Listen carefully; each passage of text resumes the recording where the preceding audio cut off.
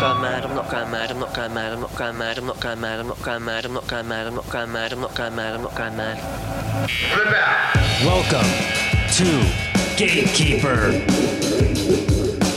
a podcast about booking from the bookers and gatekeepers who decide who's in and who's out.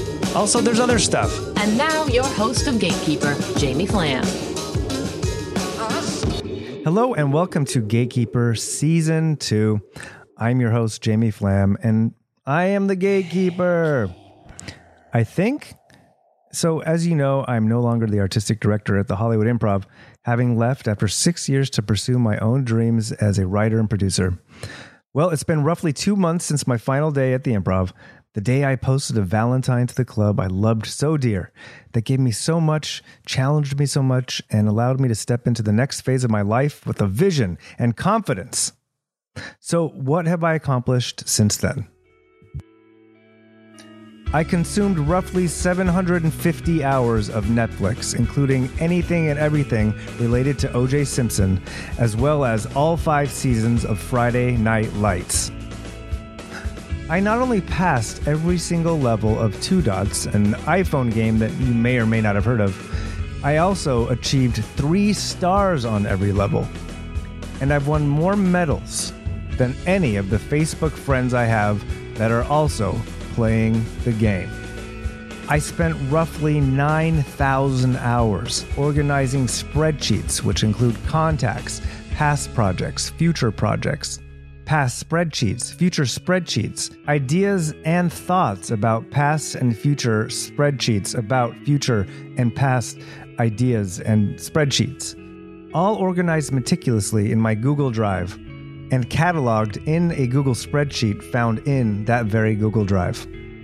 I've read 57 books, over 326 articles and downloadable PDFs, and subscribed to 150 podcasts about productivity, efficiency, and making your dreams come true.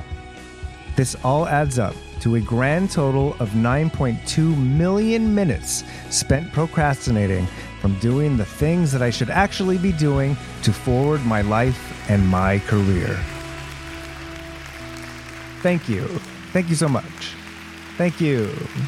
Thank you so much. Thank you.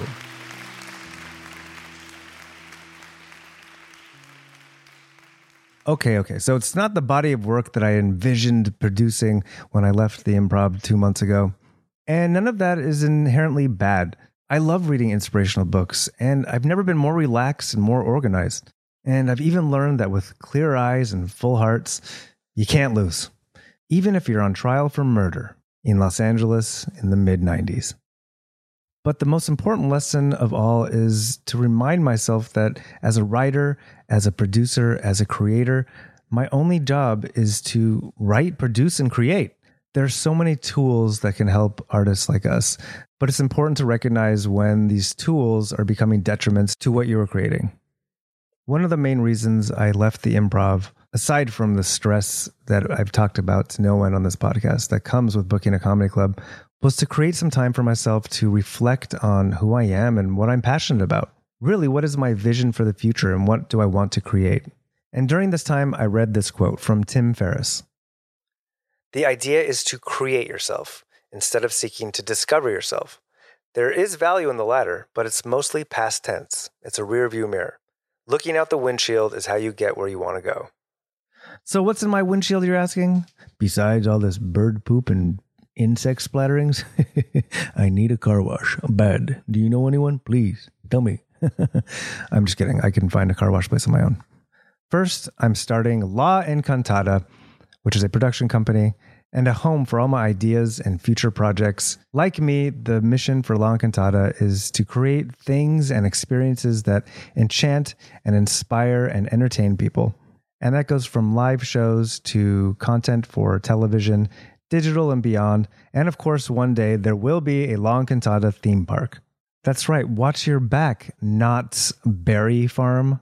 Look, you got to start somewhere. And I figure the Berry Farm is the most practical expectation. But fuck me, their boysenberry jelly is amazing. I'm coming for you, Santa's Village. And so, in addition to continuing to talk to gatekeepers and decision makers and artists about the struggles and the victories that come with making art, this podcast will also be a place where I will talk about my own personal ups and downs as a producer. My hope is that my journey to continue creating my voice will help you to create yours.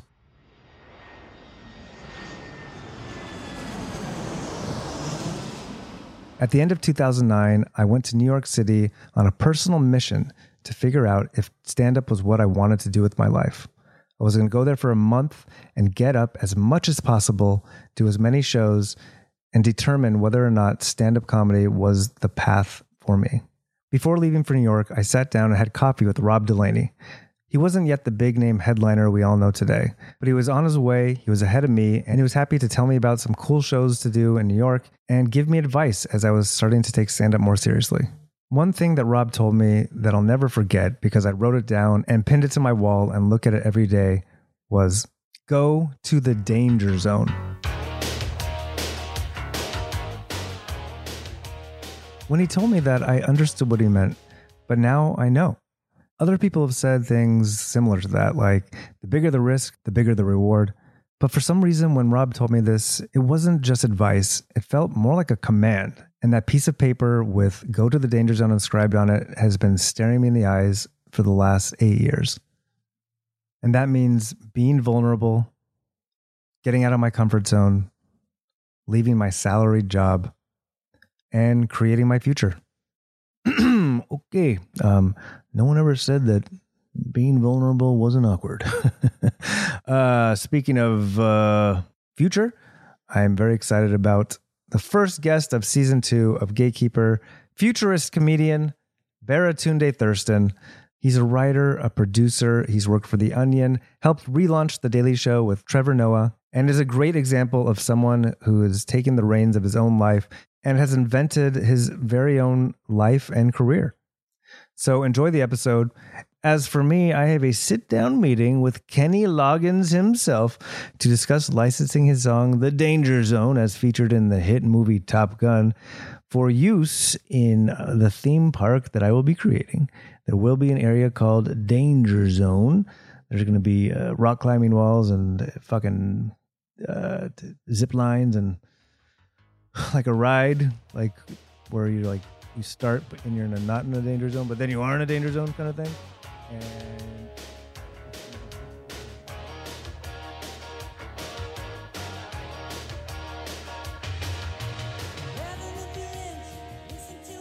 one, two, three. Texting 1, 2, 3. Texting 1, 2, 3. Yeah. That's actually pretty modern. It is. I mean, snapping 1, 2, 3 would be even cutting edge. Well, that's kind of the perfect intro. I'm with Baratunde Thurston on Gatekeeper. What's up, Jamie? I'm good. I'm being ungatekept right now. How to explain that? I'm not doing my job? No. Are you calling me out? Well, I guess technically I'm very gatekept if I'm here, but I think I got here by going through the sideway. You did? Yeah. No, I reached out. I need to maintain my mystique. Okay. So if you would just allow me to not be gatekept. You have no gatekeepers. No gates around here. I came in through the ceiling. So you are self-described, unless someone else is writing your website, as a futurist comedian, a writer, and a cultural critic. Right. And that's a fascinating place to start because I think we're living in an era where you create your own world, your own profession. Like, I don't think this job title would have existed a decade ago. No, it would not have. It's definitely something I've forged around me. I've been a big tech geek for a long time. My mother was a computer programmer, so I got into technology really early on, and that was how I built a lot of my writing and performance career on the backs of my website, on the backs of Friendster, and MySpace. So I started doing stand-up back in 2002 in Boston. And was that your first step towards a comedy career or a career at all? I think my first step was coming out of the womb urinating over all the doctors. That was like my first bit. But it was a mic dropper. It was an unconscious one. I think the first conscious one was during college. I had a satirical newsletter that I would email out to friends, and then they would email out to friends of friends. And over time, I got a decent subscriber base for that era of the internet. So my first comedy product was like my own version of The Onion, essentially. The stand-up would come a few years later after I graduated, and that was like even more public, more humiliating, but also more fun. Yeah. So gatekeepers in the newsletter to your friends world.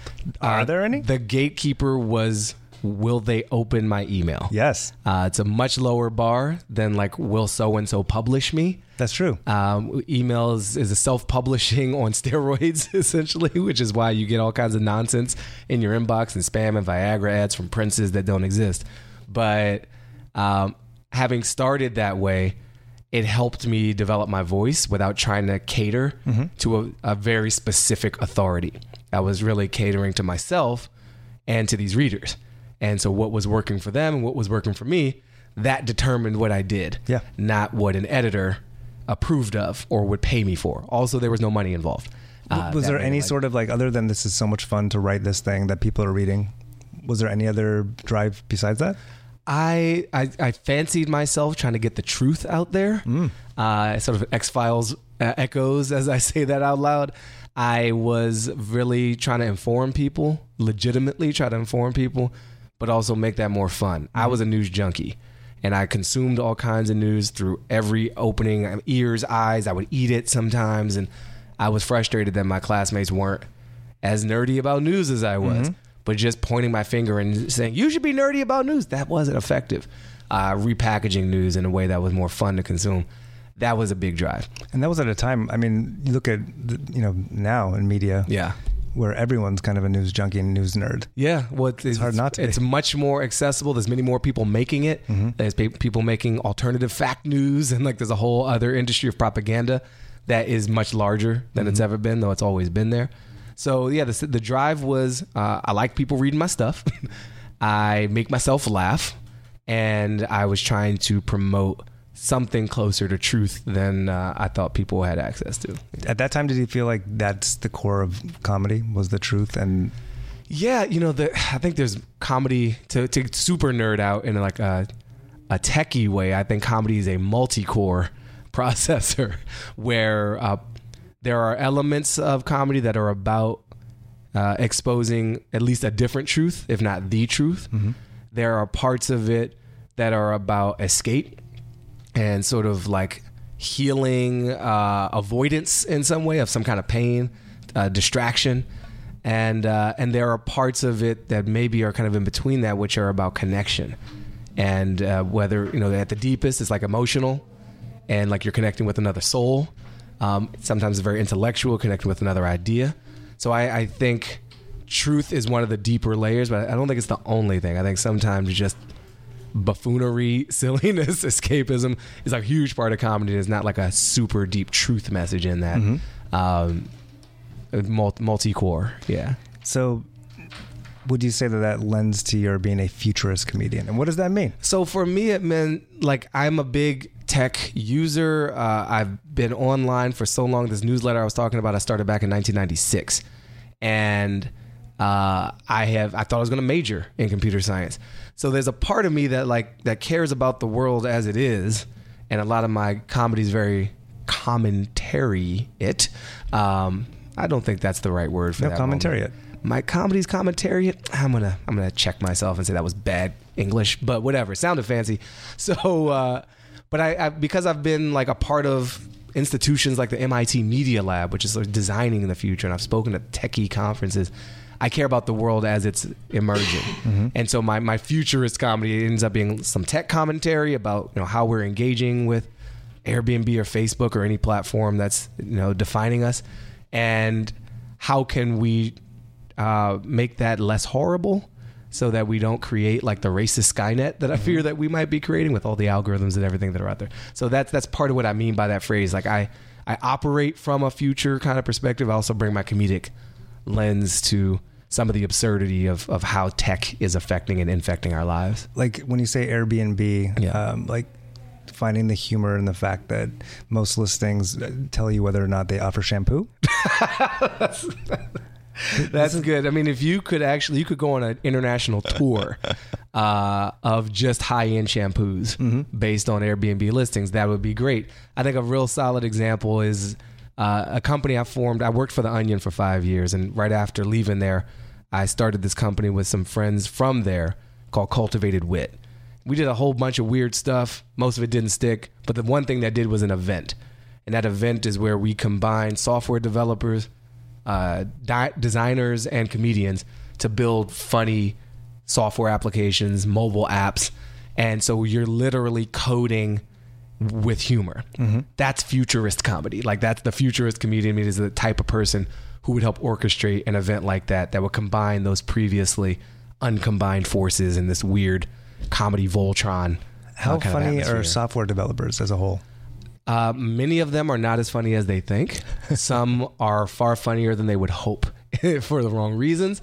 But they have a strong perspective on the world. And I think in combination with people who are more practiced at actually being funny, those two can create things that neither of them could do on their own. And that's the true, that's how you know that a partnership makes sense. Like, if you're doing something together that you could never do alone, you should be together.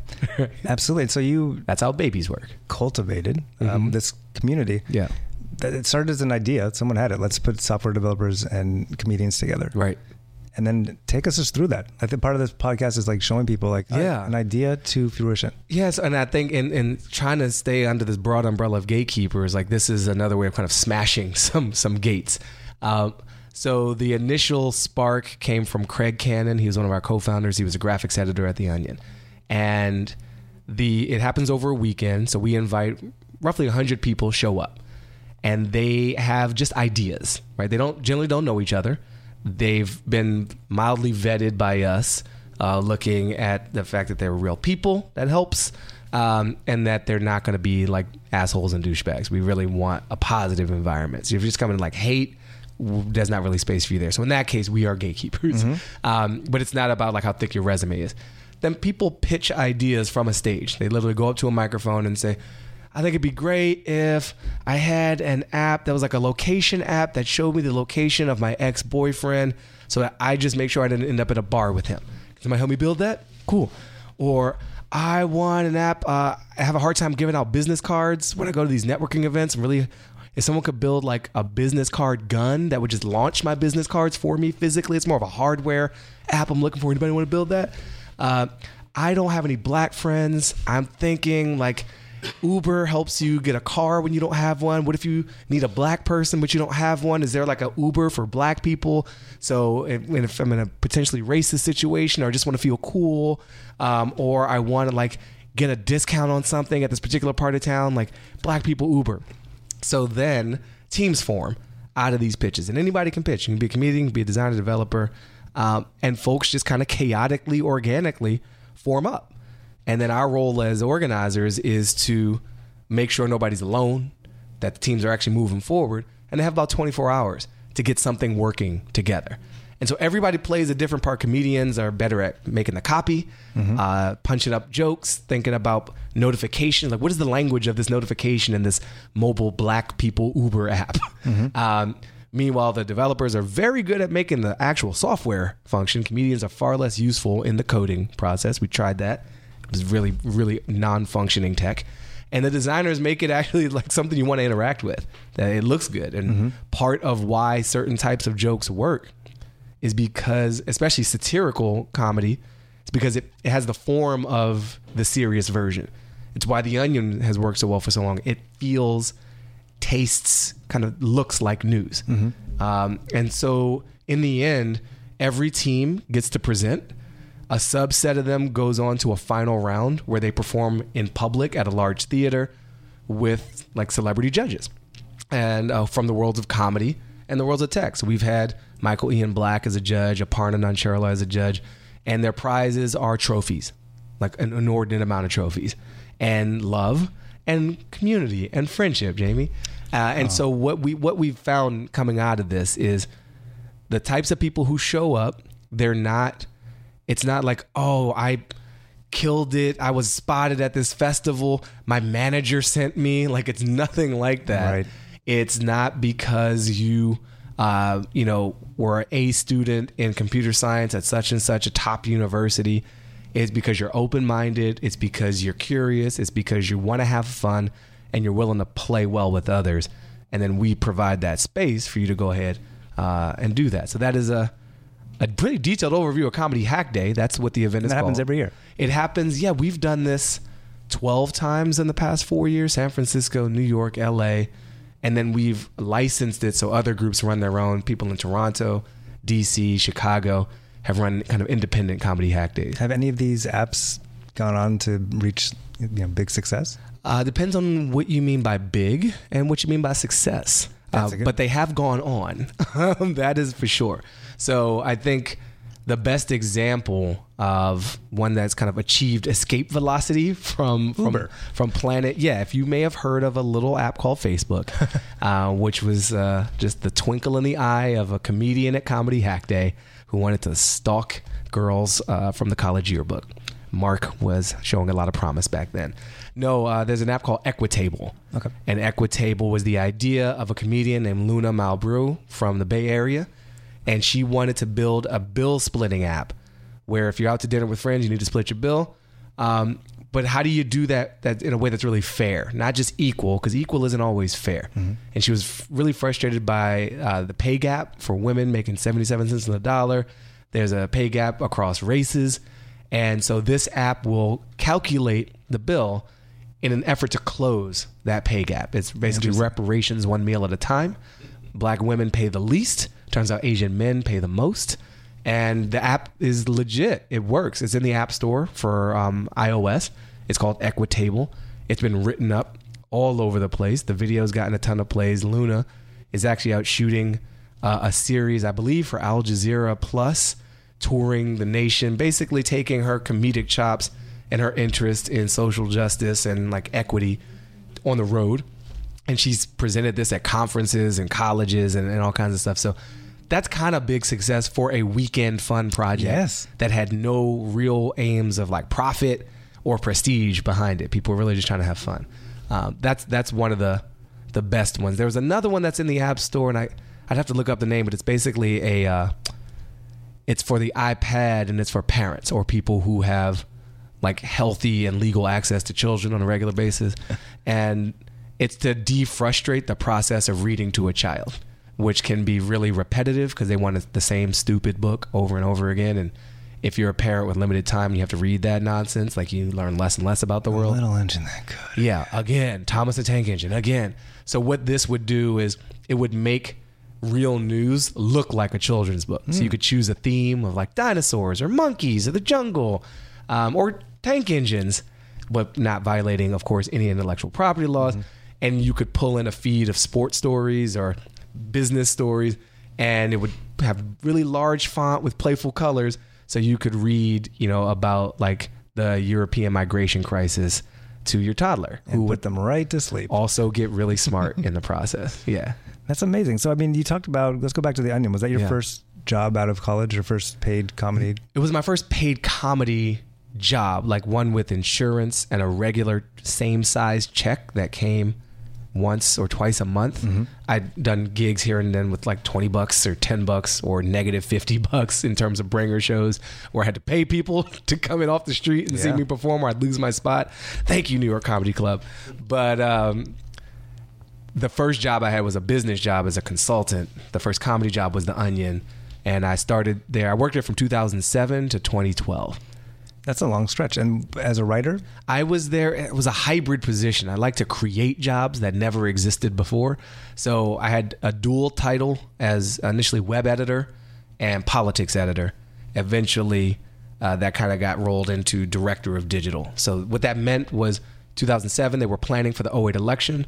They didn't have a coordinated sense of what that would look like across the new Onion video unit that had just launched that year, plus the writer's room that was doing traditional Onion print or text commentary, plus Onion radio news. They were kind of all independent.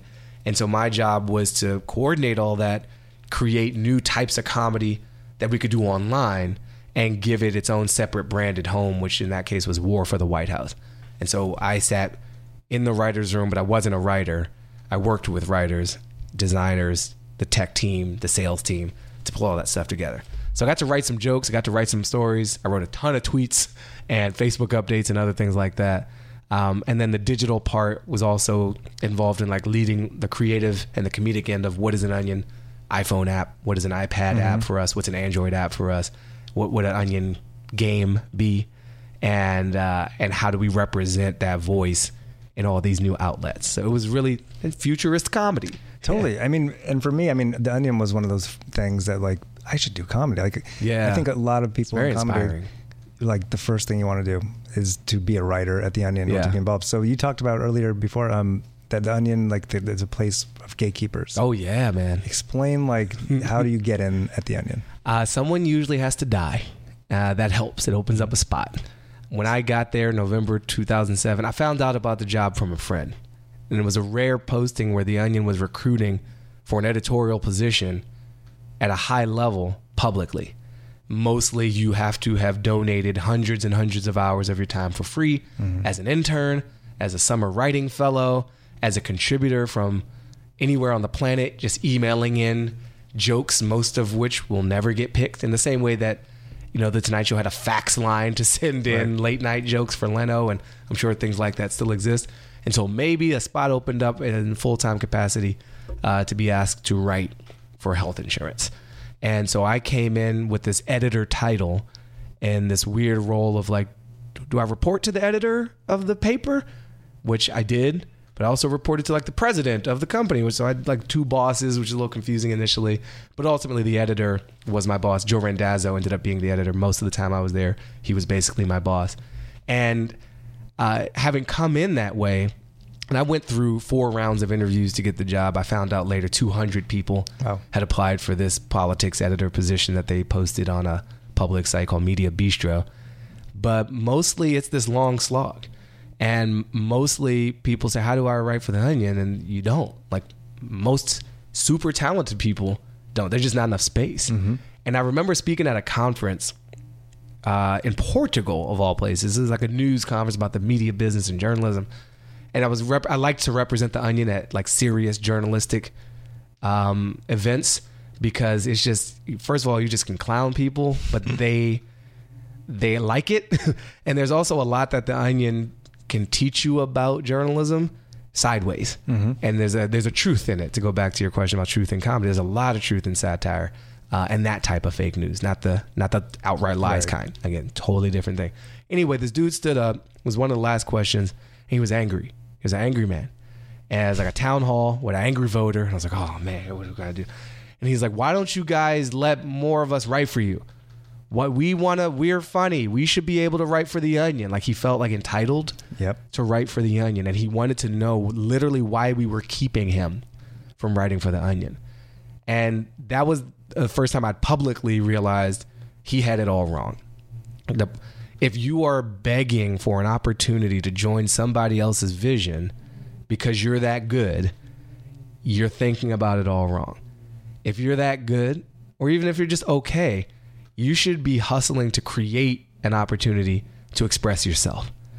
And in a unique and rare scenario, those talents of yours may line up with this specific opportunity. More likely, you'll find a way forward that doesn't involve working for The Onion. Maybe it involves creating your own thing. And in a world where the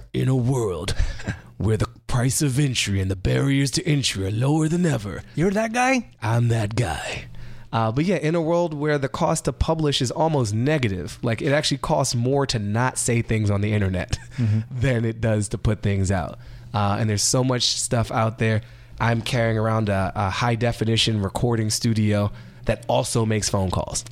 Like the phone call is a bonus feature in this smartphone. In that kind of world, to wait for someone to approve of you is giving away so much power.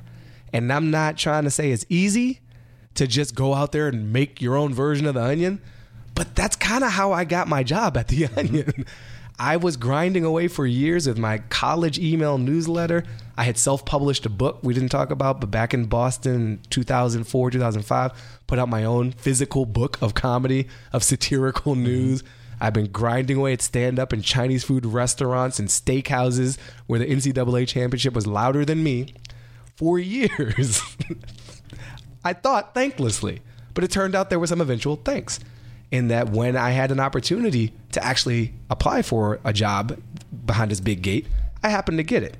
But even if I hadn't, all that work wouldn't have been wasted. No. And I found so many other opportunities besides the gate-kept one. The shows with friends, the book that I mentioned that was self-published, the other book I wrote called How to Be Black. Like, there's just a lot more possibility if you don't limit yourself to the imagination and the approval of some gatekeeper. And so The Onion is this dual story to me because I got through this gate. Mm-hmm. And so it can be very easy for people who've made it through to talk about how the gates don't matter, right? Totally. It's like easy for you to say, Mr. Comedy 1%, like you worked at The Daily Show and The Onion, go fuck yourself. But I also know from a satisfaction perspective that so much of the work I've done has been outside of those gates. It's been working with comedians like Mike Kaplan on podcasts and just BS shows and seeing that magic happen in literally an underground room. And it's been the self-started stuff, the blogging, the website, the streaming things I've done that were most of the way people know me is from stuff I've just done that found its way to them through largely internet related, tech platforms. So yeah, that's a real long answer, but I'm trying to be as honest as I can that, I've benefited from some access to these gates. I haven't totally maximized all those, I'm sure, as well. But I also have gotten a lot of satisfaction from not being obsessed with getting on the other side of the gate, but like building my own infrastructure or my own home or my own building. Yeah, not waiting around. And I think that's the theme for so many of these episodes is, and now more than ever, that's what people are looking for. You can't sit around and wait. And you said something interesting early on that's absolutely the biggest theme of this podcast, which is entitlement. Yeah. And that sense of entitlement is exactly what's going to push those gatekeepers away. Yeah, it's first of all, I mean, if you think about it from a dating perspective, right? And the power and attraction dynamic when you're courting someone, if you approach someone like, I deserve to be your boyfriend, like that is not how this works. Be awesome first and she'll come to you or he'll come to you. It's way better when it happens that way. And I remember telling, I didn't have an agent or a manager. Like I started seriously in this when I started took that first stand-up comedy class at the Boston Center for Adult Education in 2002. And I took a comedy writing workshop that same time at a loft in Dumbo with Michael Abood and John Colton. And I didn't have a manager until 7 years later. I didn't have an agent until 10 years later. And so they didn't make me, right? I helped make myself. My peers made me much more than they did. And it wasn't about like sending my stuff out to all these people. Please, please, please, will you rep me? Will you rep me? If you're doing something interesting and compelling, mostly they'll find you. Yep. Through word of mouth, through a connection, through coming to a comedy club and seeing you, through reading increasingly online or looking at YouTube or looking at Vimeo. And that's just a better way. Wouldn't you rather someone approach you because they saw something in you than that you were just so pushy that you badgered them into taking a meeting? And they know they're approaching you, so they already like what you do. Yeah, it's of their will. Yep. And so there's a bit more integrity to it. It's certainly more respectful of your actual talent as they've seen it versus whatever show you put on in your resume or this perfectly packaged reel that you spent all this time and money on. Not that reels don't matter, but I can't underestimate just make stuff. Well, make stuff because also you're connecting with other makers. Yeah. And a lot of times, and to this day, like, it's the email from a comic that I respect saying, hey, this kid's going to be in town in 2 weeks. Trust me, they're great. Yeah. That I will put that person up based on the word of this other person. Yeah. Like if you're making stuff that is the other artists that you're going to rise up with them and they're going to help you. No, and the people who are peers may end up with some access or some authority. Like we don't have to be alone in this. I think there's another layer of complication where because this business is so network driven, like not everybody has access to the same networks. And so how do you mix that up? And if you are coming, whether it's regionally or racially or whatever the angle is that's a little bit different for you, how do you make yourself known and accessible and a part of? Because some networks are super deep and super dense, and they were forged in a college or they're forged in an improv community that can feel like its own kind of gate-kept world, even though there's not so much explicit authority or any money in it. The ideas flow more freely in there, and they can feel a little off-putting or a little insular. So I recognize, again, there's not equal access to networks and social links, but there are some ways, and I think we all do better at like opening that up when we tell people to like work with others. Make sure that we're welcoming other people to work with us too. Yeah. So being open, and you talked about the Daily Show. Yeah. And it's another place of gatekeepers. Super tall gate. Take us to the Daily Show. How do you get there? I got there through a little known African dude named Trevor Noah. I met him because of my then LA-based girlfriend. I had screened a film, a documentary about him called You Laugh But It's True. The director was there. He and I did a discussion afterwards with a live audience. That was my first introduction to Trevor's work. This was 2 years ago. This was before he was even a contributor to The Daily Show. He was living in LA at the time. And I loved the film. And David, the director, was already familiar with my work, mostly because of the How to Be Black book. And he's like, you and Trevor should meet. So we never physically did for another year and a half. But we had a correspondence through various short message systems, some of which are still in business. And throughout that period... Were you vining each other? I'm not going to get into the details of our short message relationship. But we saw something similarly.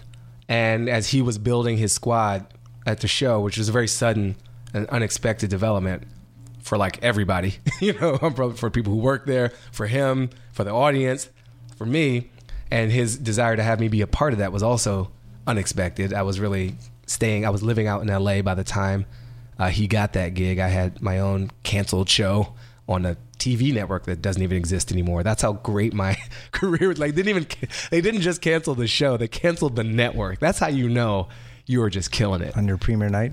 Yeah. This is just not working. Like, we don't even want people to be able to know where this was. So he and I entered in the spring of 2015 into a series of high-level diplomatic exchanges. Shuttle diplomacy. I was in New York, and we'd go out to lunch. We had phone calls and short message exchanges on platforms I won't promote because they're not paying me to. And we ended up crafting a role. It's kind of similar to my Onion situation, where I didn't go in as a writer. I didn't go in as a correspondent, which in some hindsight, maybe I should have just gone in as a correspondent and been a performer there. I went in with like 2 jobs again. One as a supervisor and producer, really like the only new executive on that squad when he first started out, other than him. Everybody else is Jon Stewart executives and the supervisor and producer who ran the studio unit. And then there was being an on-air contributor. And my specialty as supervisor and producer was, build out the digital. Figure out what that means for us. Tell us what to do and then do it. And so upgrade the way the show was represented in social media, the way the content on air itself reflected the internet age, and create original content that was kind of untethered from the Comedy Central aired version of the show. And so it was a really big job, but the way I got through that gate, I had done a similar job before, in terms of the Onion and being director of digital there, and I didn't ruin it. Right? And we did a lot of things there that they wouldn't have imagined before I got there, and I wanted to bring that same thing to The Daily Show. So yeah, that's the story of how I got there. And I don't want to keep talking unless you have something else you want to know, but that's again, sideways entry, coming in at a high level. Never was an intern. Never wrote for the show before. The term sideway entry is, I think that's 90% of the time how the people get side door is more interesting. Yeah, fuck the gate. Yeah, there's more than one way into the building. Secret trapdoors. And one of the best ways is just to create your own building. That's the thing that most people forget. We get obsessed with like getting through the front door, and most folks, I think, if you were really honest about people who have some positions of power in almost any institution, much less entertainment, they probably didn't walk through the front door. they probably slid down the chimney, because they're Santa Claus. Or they came in through a window because they're a burglar, or they came through a skylight because they're inventive and it's like Mission Impossible. But you get it, like there's multiple ways to come at this, and so I came at it that way, which had its advantages and disadvantages. Like it meant, as with The Onion, I didn't come up through the culture. In my case, the culture was also radically changing as I arrived, because it's a whole new voice in charge. Yeah. How is that coming to a new show or an established show, a new old show, institution? Yeah, and trying to pay homage to the past, but also be a futurist comedian. Yeah. Hard, man. It was the hardest job I've ever had. It was super. Here's how hard it was. I took up boxing while I was working at the Daily Show because I just needed to punch things sometimes, and I'm not usually one to get to that level of frustration or hitting walls almost literally, but I was like, I need a channel for some of this because there's so much happening, and the pressure of putting out a high quality product every day while all these changes are happening. So it's really unique. I mean, it's I kind of joked while I was there and since that I was at the government of comedy. And then you can't shut down the government while you're trying to reinvent it. People need their Social Security checks and their VA benefits, and there's a whole division of the government that hopefully will stay intact called the U.S. Digital Service that was doing that under President Obama, and hopefully will be allowed to even tweet under President Trump. We'll see. But so yeah, it was honestly very hard. There were moments, and more than just moments, but there were these especially moments where you're like, that's what we're about. And so in a specific example, I can be pretty vague sometimes, we designed and launched an interactive tournament during the NCAA month of March Madness. We called it Third Month Mania. It wasn't basketball teams in competition. It was ideas and people and objects that made you angry. And we were searching for what makes America the angriest. Was it going to be Tangled headphones or food trucks? Was it going to be global warming or lead in the water in Flint? Was it going to be Martin Shkreli, who jacked up those pharmaceutical prices, or Bill Cosby, who is a horrible person? So in the end, the final round came down to global warming versus Trump supporters. Trump supporters took out Trump in the first round. They were actually worse than he was. And in the end, Trump supporters won, which I think foretold what would happen later that year. Trump supporters won, with a little help from my Russian friends, of course. Just a little bit, though. There were some other things going on. So why I tell that story, because I'm proud of that result, but the way it came about was illustrated the best version of what my job there was. The idea initially came from a correspondent who was new to the show. The tech was built in partnership with Comedy Central, the network, right? And a vendor that they knew. The actual design and joke, the design layer was led by my team and a bunch of people who had never been able to build anything this big before this unit existed. The most they did before I was there was send out some tweets and some vines, maybe do some hashtag games. This was a full-on product. And a lot of the written jokes came from that team, as well as the Daily Show writers' room. And so, getting a writer's room that's designed to write a headline segment, a desk chat between the host and the correspondent, to punch up questions for a field piece. There are 5 types of things, for example, that a Daily Show writer has to be really good at doing. And you do it over and over and over again. And we were showing up and say, write jokes for an interactive tournament, not about a sport, right? Yeah. What would be the joke for the contest between Tangled headphones and food trucks? And then it got even bigger because we made YouTube videos a la ESPN with bracketology, where Hassan Minhaj and Roy Wood Jr. would break down this next round and what could we look forward to, or what happened in the last round? Why did Trump supporters take out Trump so swiftly? And so being able to see the best of all those, that's great. It's just truly great. And so that's the most joyous version. The hardest version was just some of the infrastructure, some of the older cultural norms that didn't jive. I came from a freewheeling, we use platforms like Slack, and we nimble on this. And so the levels of like approval, the meeting schedules, they're like, when can I literally get time from people to take a look at some of the stuff we're doing so that we can do new stuff? And what is that? It's like workflowy change management. It's like some real business corporate stuff of like, how do you change an organization?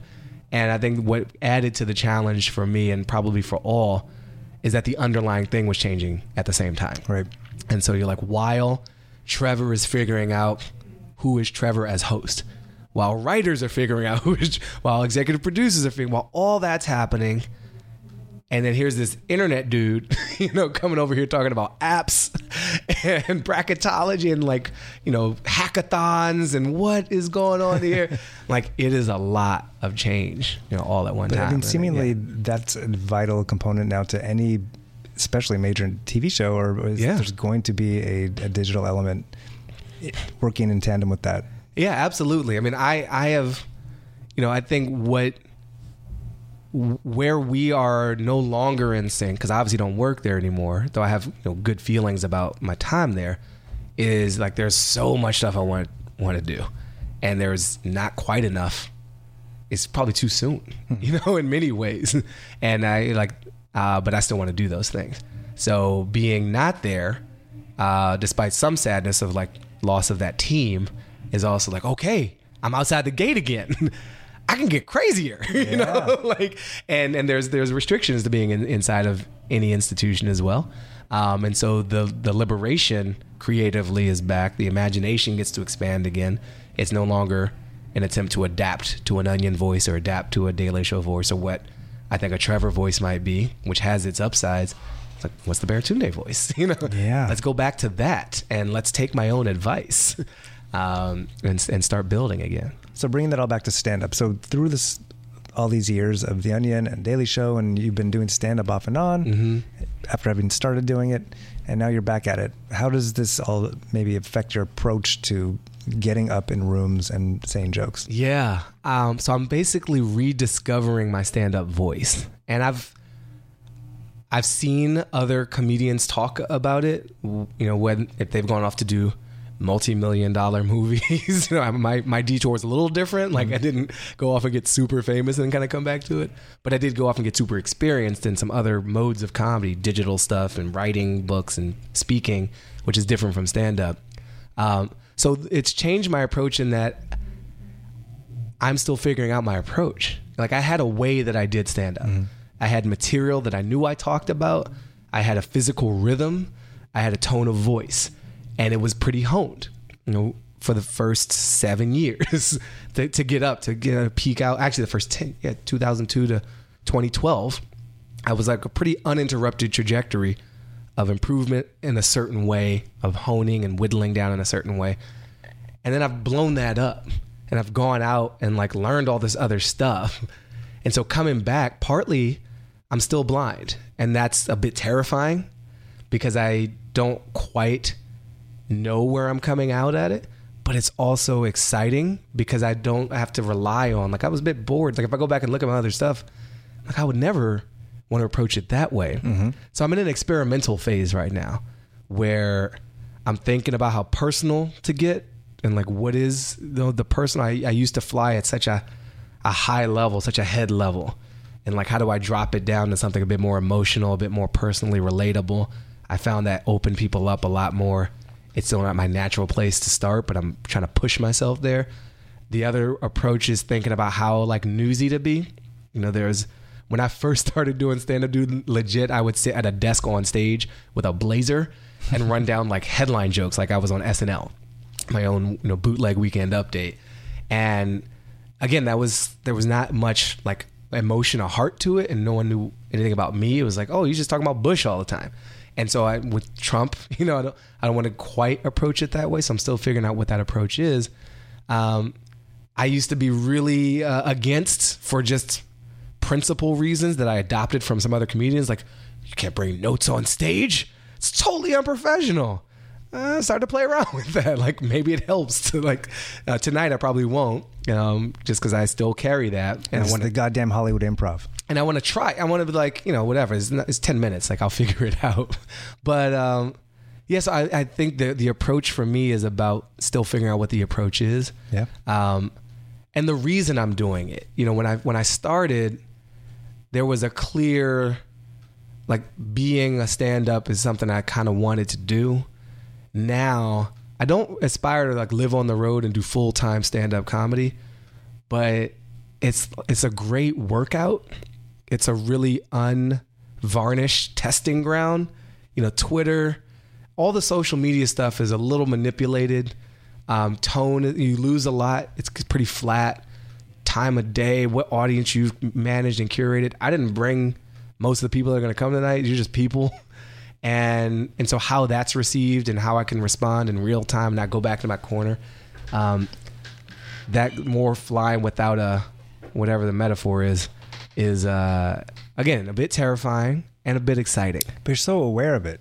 And I guess that comes with the years of doing it. Because I'm not a baby anymore. Like, I'm 39 and I've lost people in life. You know what I mean? Like, I've seen people that I love die, and I've had great career moments, and I've had good jobs, and I've not had them before, and I've been rejected by audition teams, and I've been told that the work that meant the most to me wasn't quite a fit. So I've been through enough rejection. I've been through enough success that I think I'm pretty level-headed about the thing. And so the reason to come back is partly because I know enough to know the value. Mm-hmm. And I don't know how often I'm not going to be up 5 nights a week. That totally destroyed my relationship with my girlfriend and myself. Like, there's other things I want to do. But part of me, it respects the workout. And part of me, if I'm really honest, like, wants that approval, well, and of peers and of the audience, right? It's like, it'd be really cool to be just funny with just the mic, not with my slideshow, not with my Twitter, plugins. Well, how much, because you've done TED Talks and lots of public speaking, how much has that informed stand-up? And kind of, I guess, both sides of it. Like, how does the stand-up inform that? So the stand-up informs that is pretty clear. I'm just a funnier keynote speaker than most conferences have ever had. Mm-hmm. And so it's like a cheat code for, like, if you're talking to a business crowd, they're just not used to someone who understands their world also being able to mock the hell out of it. Right. I spoke to a marketing conference earlier this week and I slayed, man. Because I could really talk about their world, but I was also outside of it enough to roast the hell out of them. So that is, I bring any pretty basic stand-up craft to that universe, and it's novel. And most speakers aren't trained to do 10 years of stand-up before they start giving addresses in colleges and conference centers across the world. In terms of coming back from that to stand-up, partly it's harder because I leave some of the physical tools. I've also learned to play with my slideshow. That's like a character, and it can fill in kind of the way Stephen Colbert used the word in the Colbert Report. You let that be a punchline. You throw an animated GIF in there, and so it's a richer experience. And stand-up is so unplugged that I can't lean on any of those things. It's like, being an improver with a team and then going to solo stand-up work. There's nobody's going to catch me when I fall, except maybe the person in the front row physically. So, but there is a confidence and there's an attempt, at a story. I think when I'm delivering a talk about my book or the future of media or race, like, I'm trying to get people somewhere. And in my early stand-up, I wasn't really trying to take anybody on the journey. I was just saying funny things in a somewhat chaotic order. And so what I've been trying to do is bring the storytelling I've been doing on stages like TED and The Moth, and like, can I bring that into stand-up? That is not what you're going to see tonight. Just heads up. I'm in a scattershot mode right now because I'm just like freaking out from the first week of Trump. But it's something I wouldn't have discovered in the relatively unstructured land and open expectations of a stand-up comedy club, which is like cycling through those audiences. Their expectations just make me laugh. Whereas a TED audience, like, you got to tell us, a Moth, you literally have to tell a story, right. Beginning, middle, end. Did you change throughout the process? So I thank you for that question, because I honestly haven't thought about it in both ways. And I think it will affect how I try to use both to... I'm all about perspective. You're deep like that, kind of right? My thing. Yeah, no, I get it. You're evolved. Well, speaking of evolution, I mean, comedy has changed so much, and I think people consume it in so many different ways. And every orifice, man, it's disgusting. But from consuming it online to still comedy clubs and UCB and improv and now more multimedia stuff. Where do you see the future of live comedy going? Do you think that the audiences are becoming savvier? Yeah. I mean, they're becoming less patient. I don't know if that always equates to savvy. There's, I can see a real split in the future of live performed comedy. On the one end, I can see the heavy dose of multimedia, screen indulged everything burning people out. I'm tired of holding up my phone. My pinky hurts. Like, it's pretty uncomfortable and it's isolating. And it's becoming more rare to be in a room with people having a shared physical and mental and emotional experience. We used to do that at church. That got replaced by like CrossFit and yoga and juice. And I think there's a role for live comedy in literally stitching us back together in a relatively unplugged way. I think that's why things like The Moth have blown up. Folks just want to be in the same room and hear the same story at the same time in the company of other people. And it's not high tech at all. On the other end of the spectrum, live performance in general is going to change. More lasers, okay. Hollow everything, man. I'm talking AR. I'm talking VR. I'm talking HoloLens on the holodeck and highly mediated, really fantastical stuff that involves the audience in a way that it was never possible, that there's screens involved. And, I actually was a part of a project. I was trying to merge comedy with Google Glass at the MIT Media Lab. And there was a person there who had access to multiple Google Glass, and he wanted to try to do something with improv. And I had a little background in it from a summer in Chicago. And so we basically connected the audience to the players through their heads up glassware. And, instead of verbally asking the audience for suggestions, people would text things in.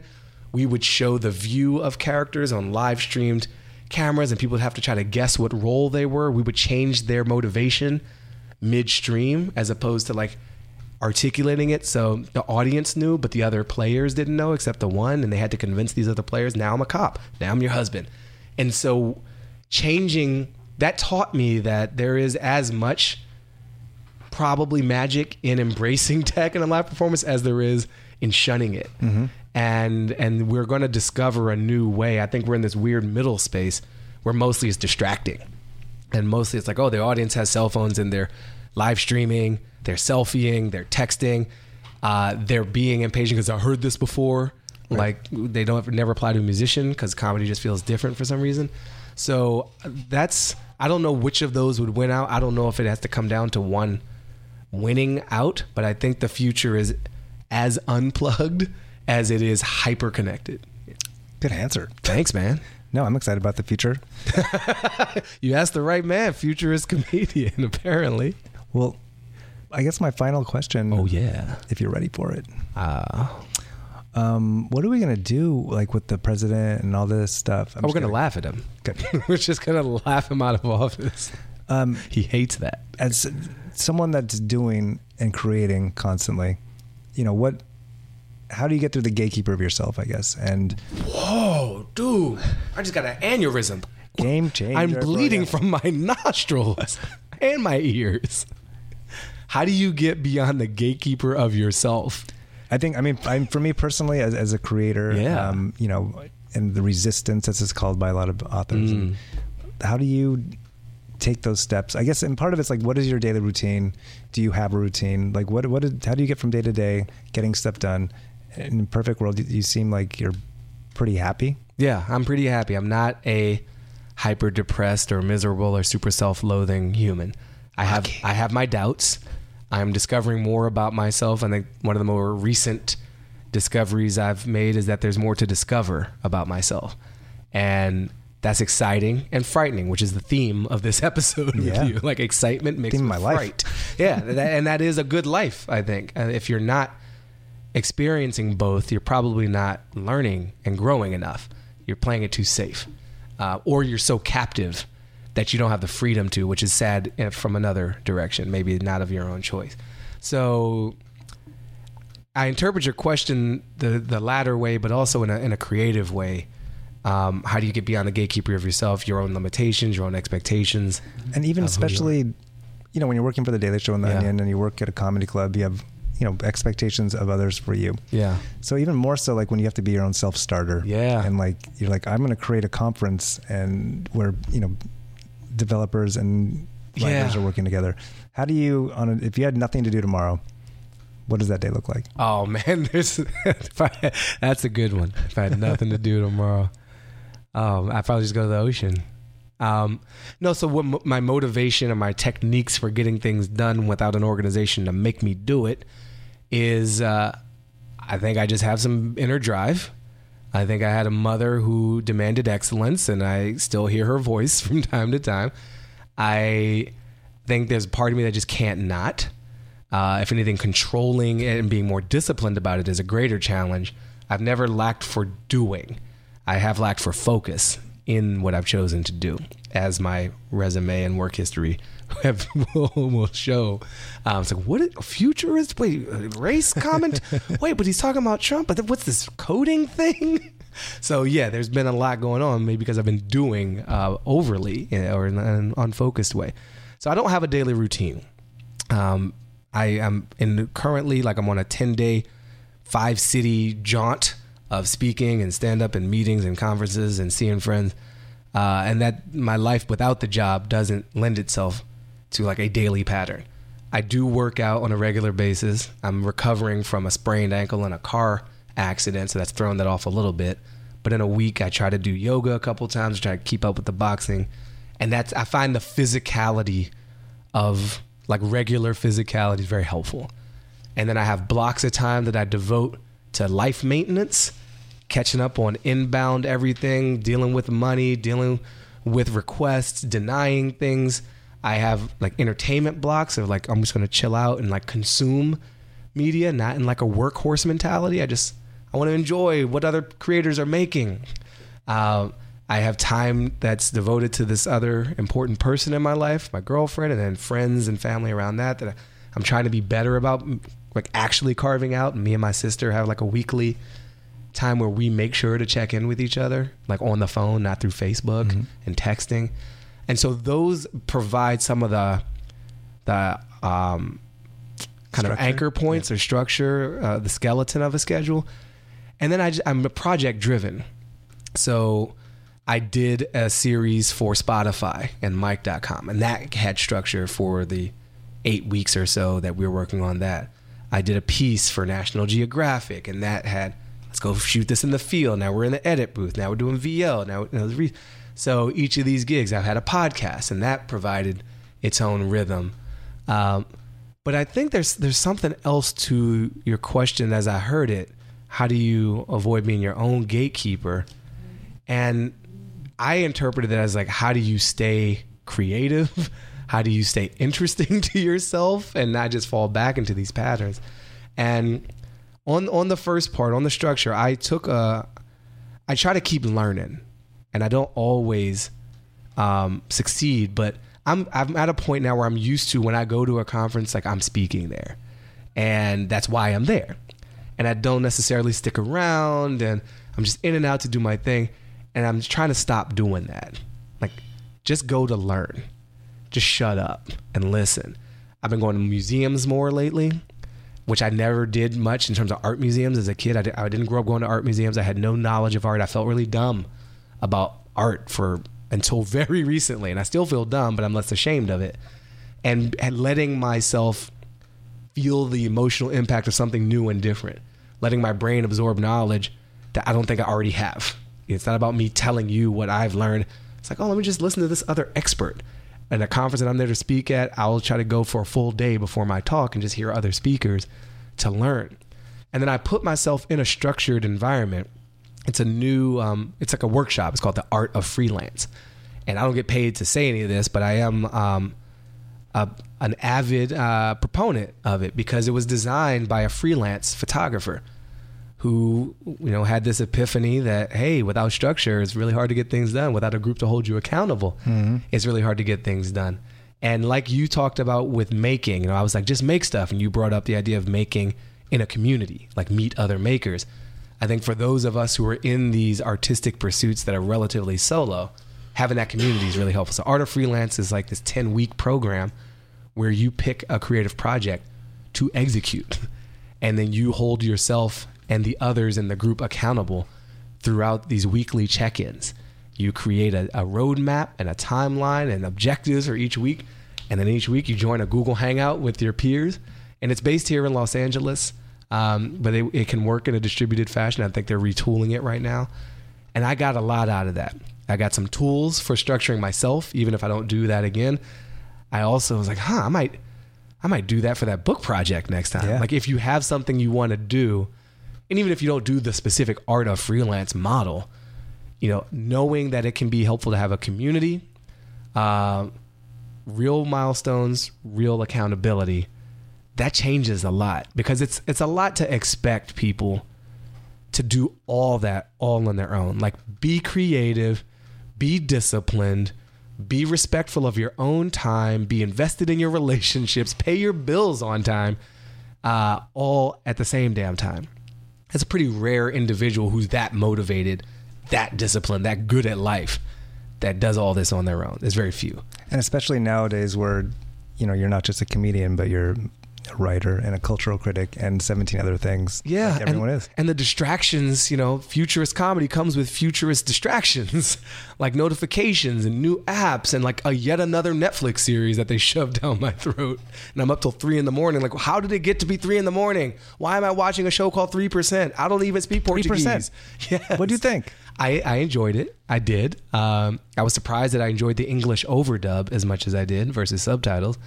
It's like a Hunger Gamey kind of vibe, but I really I liked it. It's not like talk about gatekeepers, the greatest show, but it was good. Yeah, and I appreciated the casting. I appreciated the setting and the It's basically like Elysium meets Hunger Games in Brazil. Mm-hmm. That's my little elevator mashup description. What did you think?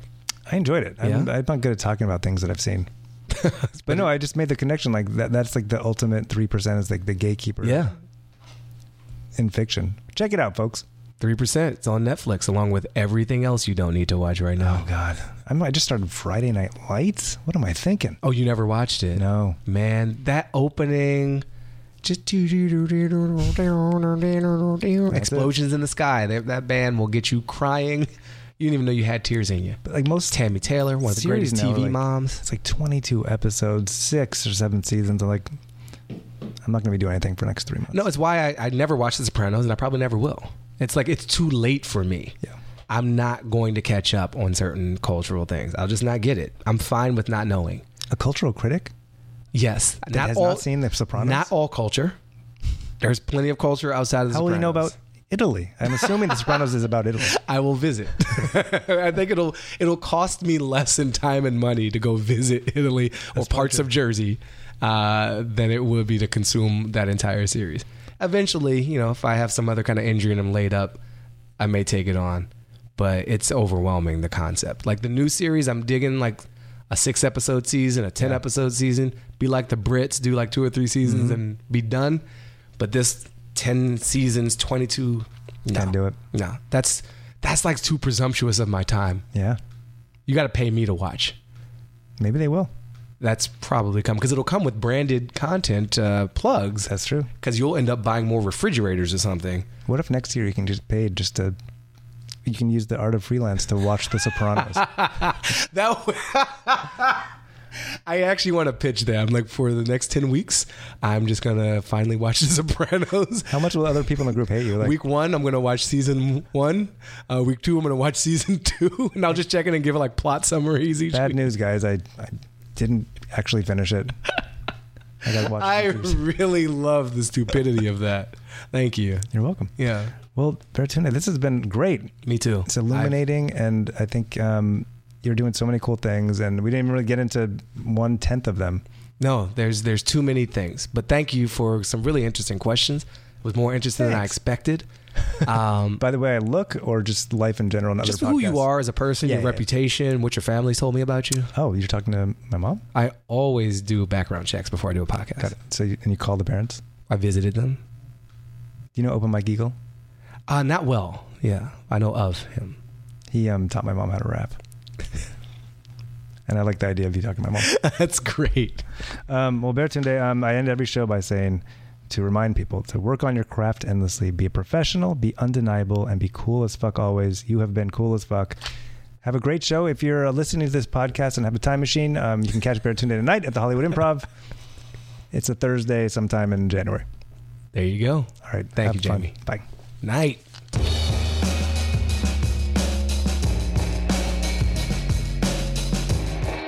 For more episodes of Gatekeeper, you can subscribe to us on iTunes, Stitcher, Google Play, or wherever you listen to podcasts. You can find me online at jamieflam.com, at jamieflam on Twitter, at GatekeeperPod on Twitter, and Flammy Davis Jr. on Instagram. This episode was produced by Andrew Steven, and a very special thanks to Buddy Peace for the music at the top and end of this and all episodes.